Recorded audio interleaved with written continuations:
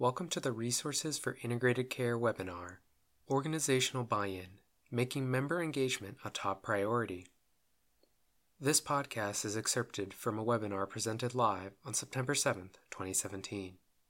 In this podcast, Roger Aminsky, the Director of Health Administration at Inland Empire Health Plan, and Gabriel Uribe, the Independent Living and Diversity Services Manager at Inland Empire Health Plan, discuss making member engagement a top priority.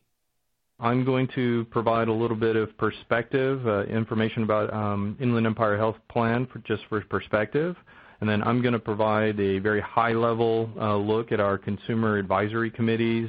Gabriel's going to provide some details on that.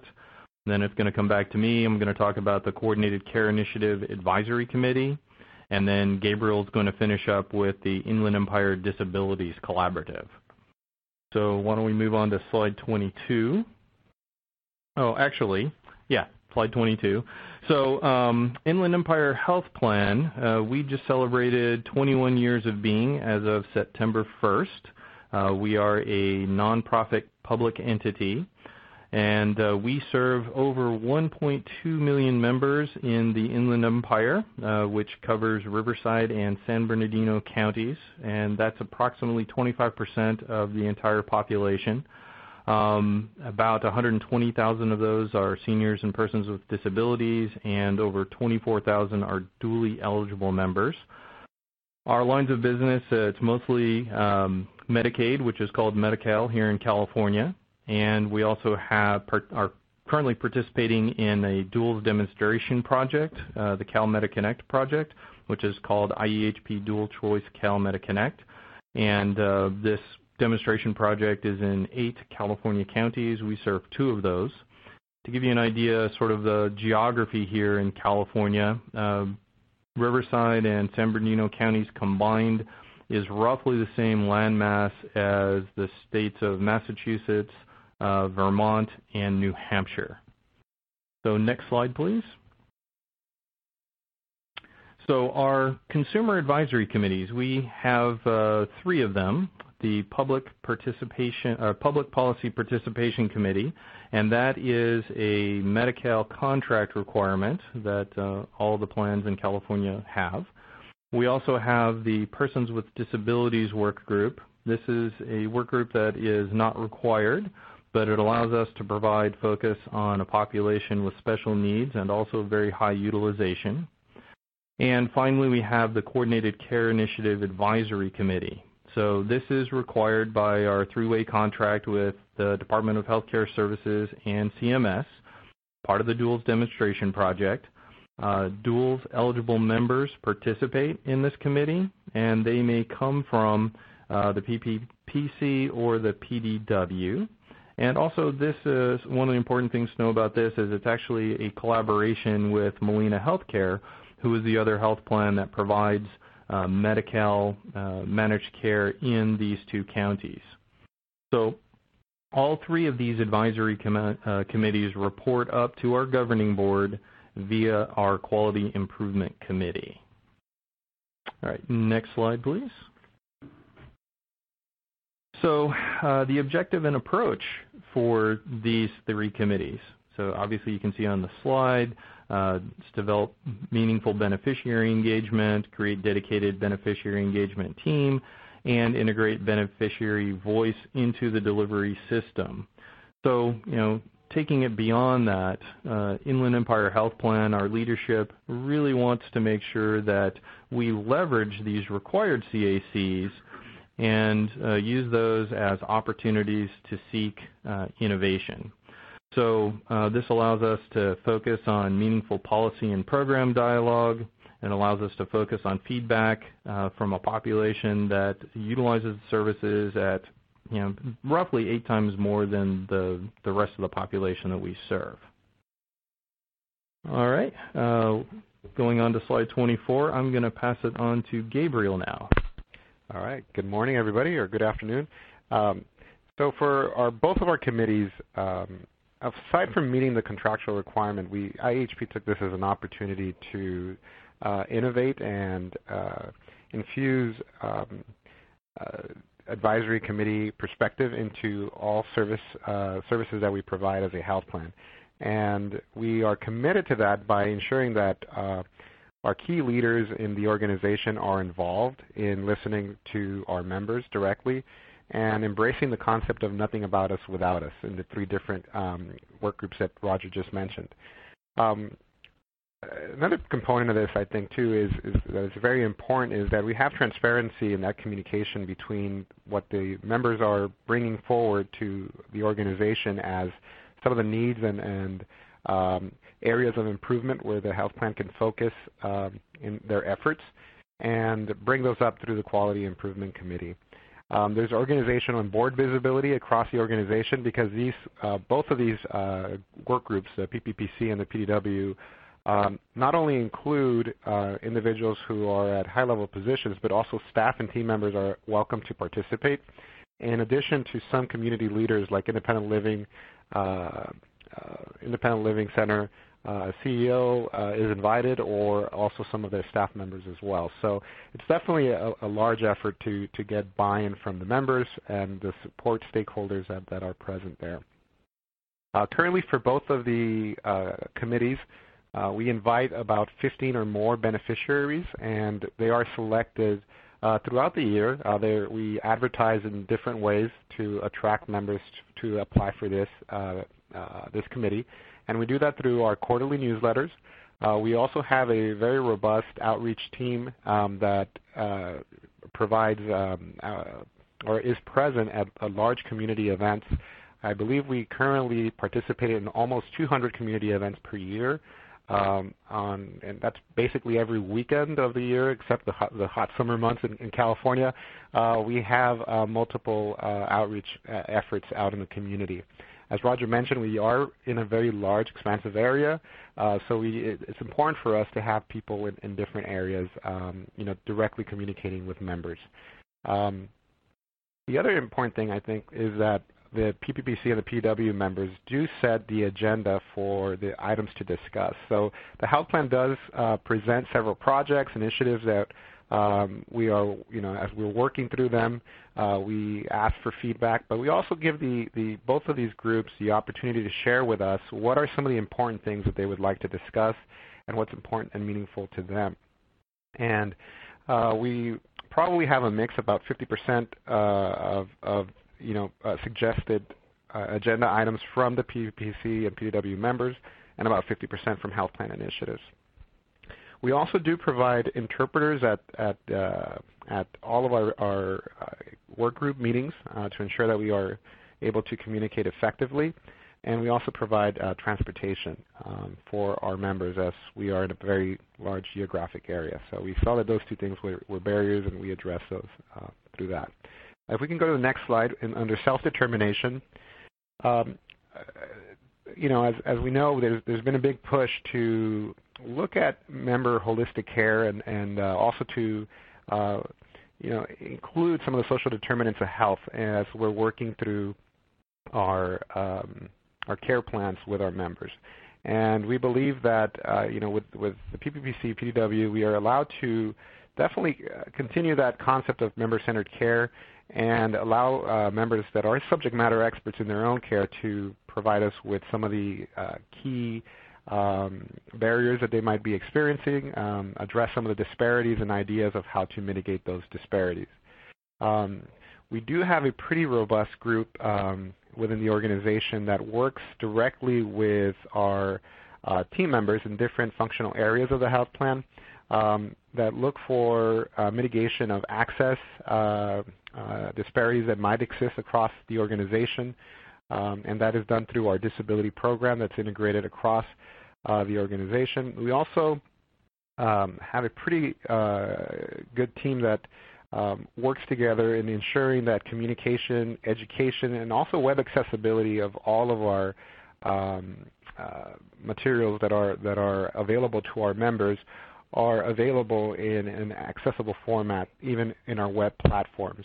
And we've leveraged our groups to give us feedback on how the accessibility of those platforms works out for them as well.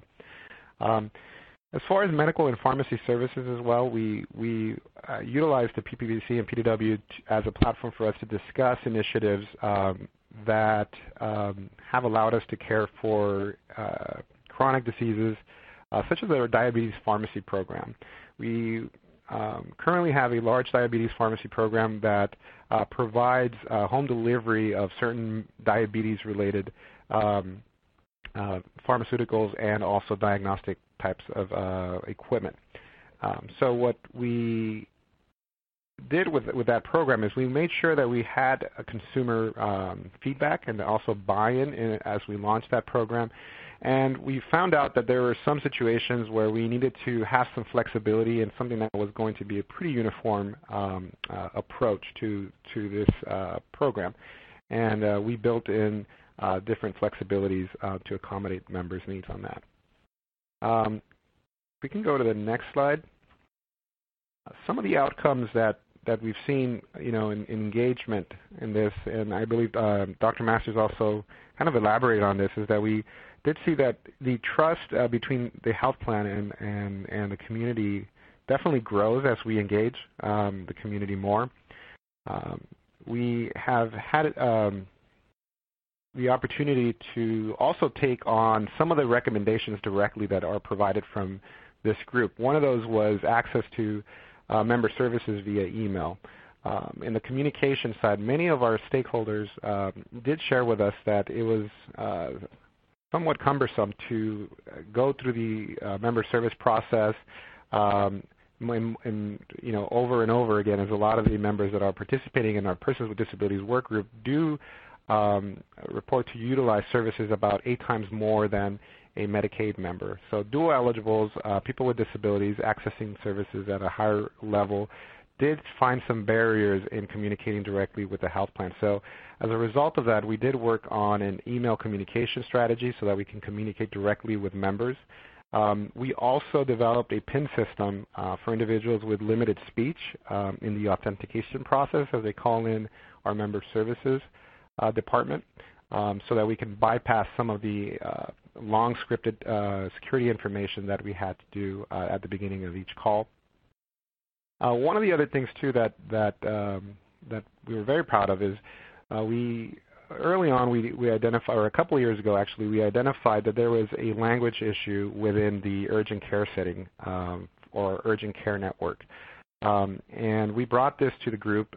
And we started looking at different approaches to resolve this. And one of those was video remote interpreting at urgent care sites, because it becomes somewhat difficult to have in-person interpreters or language access for our members who speak sign language at these sites.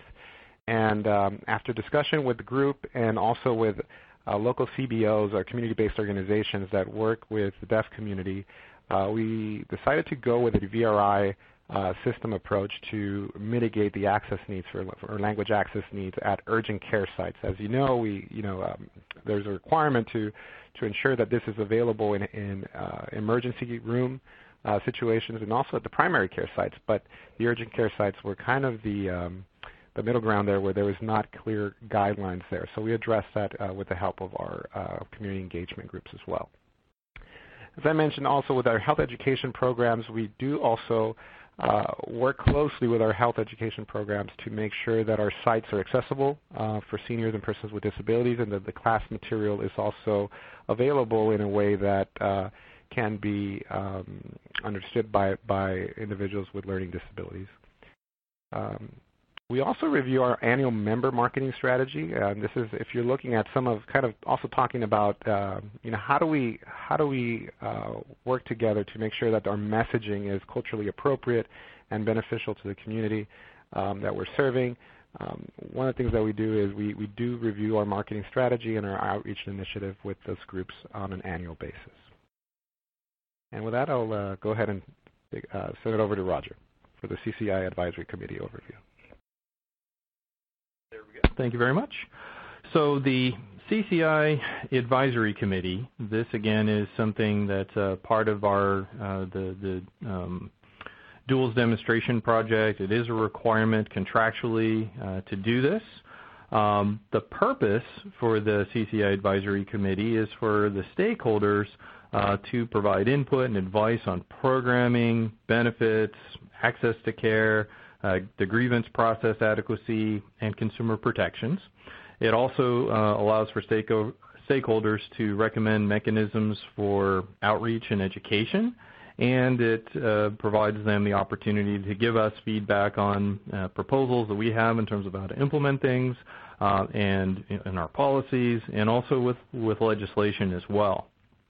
So both IEHP and Molina established this CCI Advisory Committee jointly because we both serve the same people, same community. It's got the same stakeholders. So it just seemed to make a whole lot of sense to both organizations to do this together. There is, like I said, a huge overlap in the stakeholders, such as LTSS providers and the various service providers that are at the table. And it's provided a great opportunity for our members to see how both the health plans can work together, really focusing on the community that we serve. It's also been a great opportunity given that we both serve two different counties. A lot of the programs are administered by the same programs by two different counties. They have their own internal processes that are slightly different. We're two different health plans that have our internal processes that are slightly different, but getting everybody together has made it a lot easier for all of us collectively to serve people by establishing mechanisms such that as we or Molina are talking to, say, a social worker that's in the MSSP program or the IHSS program, they don't have to be schizophrenic and try and remember, okay, it's this health plan, I've got to do things this way versus another way. We've got systems in place that very much mirror each other. And it goes the same way back. We've tried to make sure collectively the two health plans working together to make sure that when our community partners are talking to us, they're doing it in such a way that they don't have to remember, oh, it's Molina or it's IEHP, we have to do things in a different way. So that's worked really well in terms of making things just operate a whole lot smoother for the community as a whole. These meetings are basically set up so that both the health plans and the chair set the agenda, and the chair has always been somebody that's either representing one of the stakeholder organizations or it's one of the beneficiaries, either an IEHP or a Molina member that chairs the meeting. So the meetings are also open, so public can come in, other stakeholders, people that are not necessarily sitting at the table but have an interest in seeing how things work. They are allowed to come in and participate, and there's also a section always on the agenda. We've got an opportunity for public comment. So we've had people that are either care providers or beneficiaries have the opportunity to come in and talk to us about their perspective and maybe things that we might want to consider. This process allows us to identify the various needs of all the community partners that are together and how we can work together better. We have done on a regular basis sort of a process to identify kind of in a fairly formal way what are some of the barriers or the needs or the gaps that need to be filled, and we've created subcommittees to study and make recommendations in order to improve those things. So why don't we go on to the next slide, 29. One of the things that has come out of the CCI Advisory Committee is we created a website. And the initial idea behind the website was because we've got so many people that are on the committee that are geographically dispersed throughout these two counties, was to have a method to easily communicate, share information just for the people who are in the committee. But it turned out to actually, it expanded, and it's something that the public uses. It creates another level of transparency. And the great thing about that transparency, it really has worked to develop trust amongst everybody in this very large geographic area and a lot of different programs. It's really helped people to understand what each other does and leverage the various resources that are available, because we all very much serve pretty much the same population, and they all have, they have similar needs, and it's great for people to be able to then have relationships with organizations, have people that they can call and get things filled, gaps filled. So why don't we go to the next slide, number 30. So kind of talking a little bit more about the engagement with the county program. So there's a number of different programs that the counties administer that are related to the Duals Demonstration Project. The Multi-Purpose Senior Services Program and the In-Home Support Services Program. Those are both 1950 waiver programs that are integrated into this. And one of the great things about the way the CCI Advisory Committee has worked is it has really improved the engagement across those two waiver programs, and also helps link them better to the CBOs that sit at the table, the health plans. We've had relationships with them for some time, but this has become more formal and has really helped us work out some operational workflows that have improved the way we can provide for the needs of our members, and then also gives all of us an opportunity to hear directly from our consumers and how the way we do things impacts them and their lives, and how service is delivered. So the Office on Aging, Adult Protective Services, those are also people that are at the table, and they are involved in this as well. So next slide, slide 31. So also, the engagement for the providers themselves. So there are a number of different CBOs that are at the table. This has improved. Having these discussions has improved the way we do resource and referrals across the various programs. One of the programs that's another waiver program is a community-based adult services program, which had been fairly robust in Southern California for a while, and then there were some challenges with that. It changed, and as it came back up into being with sort of CCI at the same time, it has really assisted with us as health plans being able to utilize those resources, and then they have actually been able to do much better in terms of getting resources available to them to ramp up and provide a much-needed service in this area, and has helped us keep people into lower levels of care that are much more culturally appropriate to them as well. Also, we've had the opportunity to learn some things about some of the care plan options. Also, care plan options, it's not a benefit, but we're encouraged to provide services to our members who that could benefit from that. And one of the great things about the work that we've done here is that we really haven't spent a whole lot of money on care plan options, yet we've been able to offer those because of the relationships that we have with CBOs that are able to meet those needs. Why don't we go to the next slide? So as a result, one of the sort of the bottom line things in terms of how this is working is that because of this engagement that we've had early on, even before we really rolled out this Duals Demonstration Project in the area, is that there's been pretty much no resistance from some of the advocacy groups that are prevalent in California that have been very resistant to doing this. So we've really had no negative advocacy, and that's sort of shown, advocacy. That's really shown up in the numbers. IEHP and Molina combined have a 44% enrollment rate in this, which is totally voluntary, and that compares to a 28% state average. Together, IEHP and Molina in these two counties, that adds up to 24.5% of all the CMC enrollees throughout the state in all the demonstration areas. Our communication between our stakeholders has improved, and it's really helped with our interagency care team process. So improved participation, we've got improved efficiencies, and increased instances where issues are resolved and gaps filled without even a need for doing an ICT.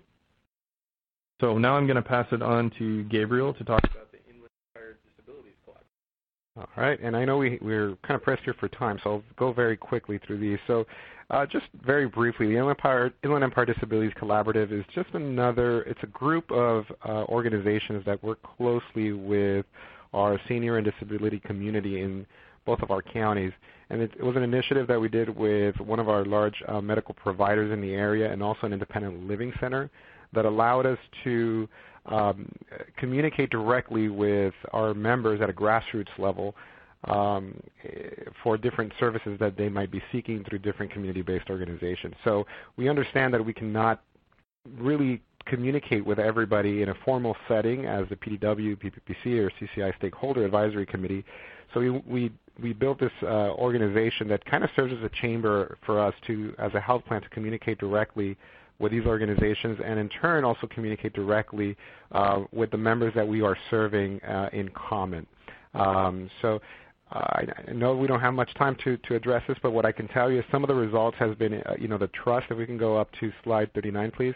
The trust that we've built over the years with this group or with these groups has been amazing. It's been great, and we've been able to provide resources directly to our stakeholders or to our members because of these relationships. And you can see the list of different things that we've been able to do from a care management perspective because of the communication that we have, not only with the community-based organizations, but also with the members that we are speaking to and learning from as these CBOs provide that feedback back to us.